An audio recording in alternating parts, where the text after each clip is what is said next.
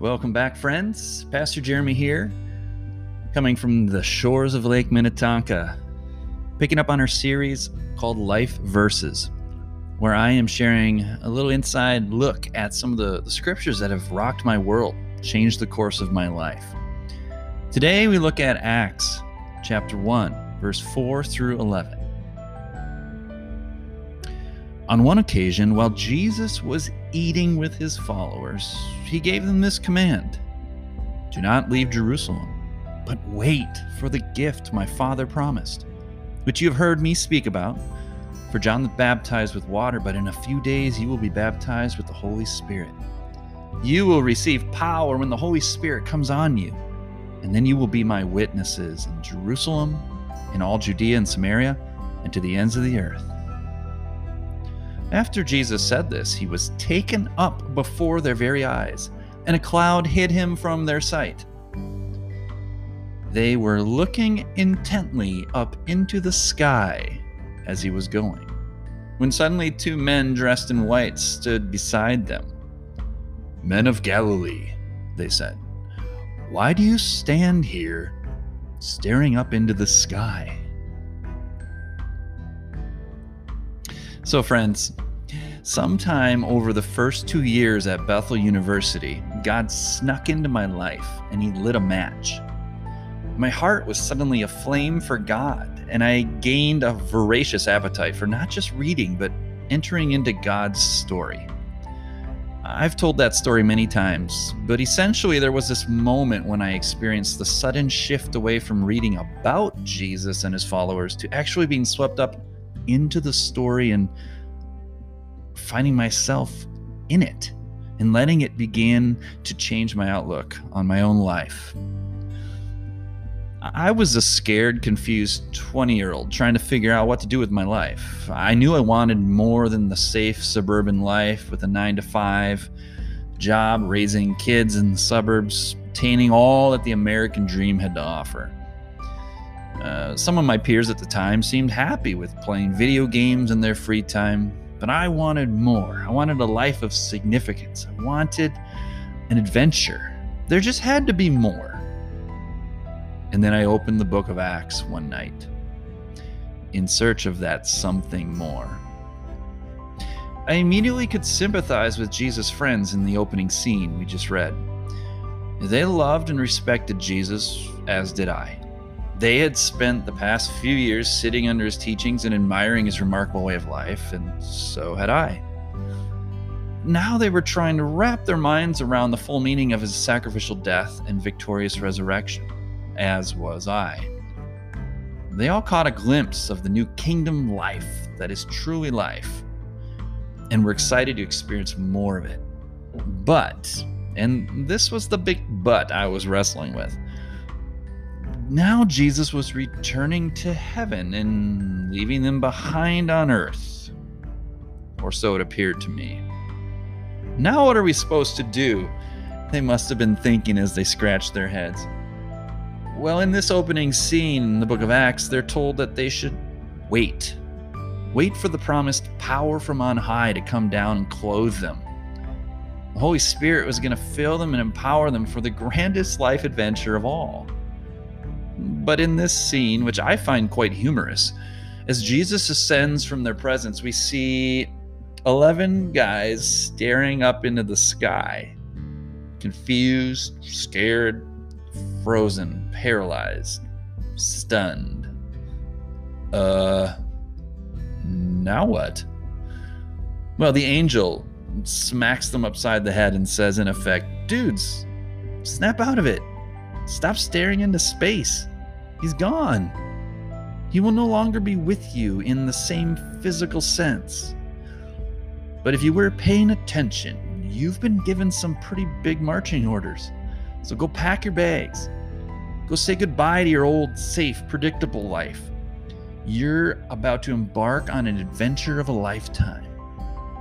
You're going to receive power in a few days, and then you're going to change the world.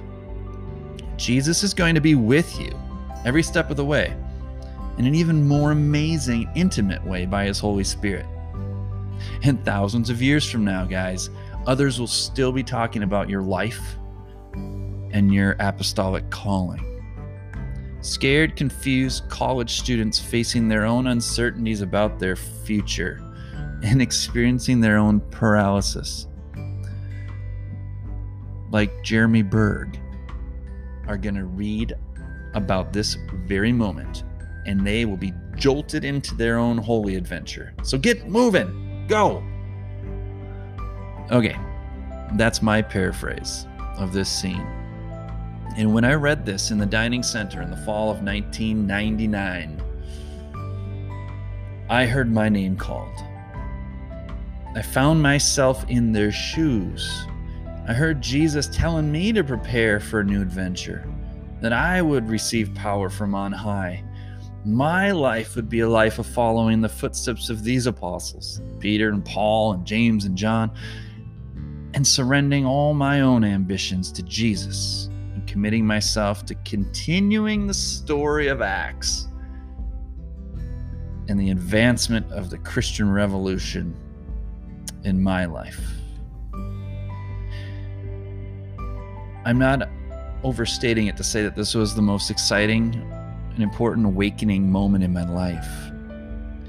But it would also lead to some of the loneliest years of my life too. From that moment on, my best friends became long-dead ancient men and women I read about in books. As I packed my bags and prepared to set out on the life of an all-out pursuit of a life shaped by the book of Acts, I looked around at my friends, my peers, my family, and I realized my passion and outlook made me a sudden foreigner in my own world. I found few companions on this journey at first. I certainly found many weekly church attenders, good moral people following Christian principles, people who would make great neighbors, Boy Scout leaders, but I don't know if they would make very good apostles. The American church was light years away from the ancient Jesus Revolution movement launched in Acts 1. And so in those early years of my journey, I quickly grew very disgusted with the American Christianity because I was a young, zealous, I was on fire for Christ. And like many new Christians, I became quite judgmental. And I looked down my nose at those who didn't share my newfound zeal and passion. I was in love with the early church and the apostles I read about, and I was a bit bitter towards the comfortable, half-committed, lukewarm version of disciples I was encountering around me. Jesus pretty much wrecked my life in college. I was miserable, very lonely in those seminary days. My best friends were in books. I spent my weekends watching Bible movies that brought these ancient men alive for me, at least for a moment. I wanted to jump through the TV screen, leave this world behind, and go back in time and tag along with those dusty Judean roads. Those roads seemed to lead somewhere exciting. The roads my peers were all traveling seemed to lead to a nice, polite, but weak brand of faith. Looking back, I'm a bit ashamed of the judgmental, ungracious attitude that accompanied the next few years, and it still does sometimes. As I slowly grew into my new Christian clothes. But I think this was a necessary step in my faith growth process. And so I'm thankful for those years of being on fire in the wilderness. I'm sorry for the way my fire for Christ ended up burning others rather than warming them to this calling. And I'm also thankful for those friends and family who have forgiven me for scorching them at times while I was waving that torch around back then. But friends, Acts 1 and the rest of the book turned my world upside down. I'm still recovering. So how about you? How is there a scripture that has helped you chart your vocational path? How has God's word informed some of the big decisions you've had to make?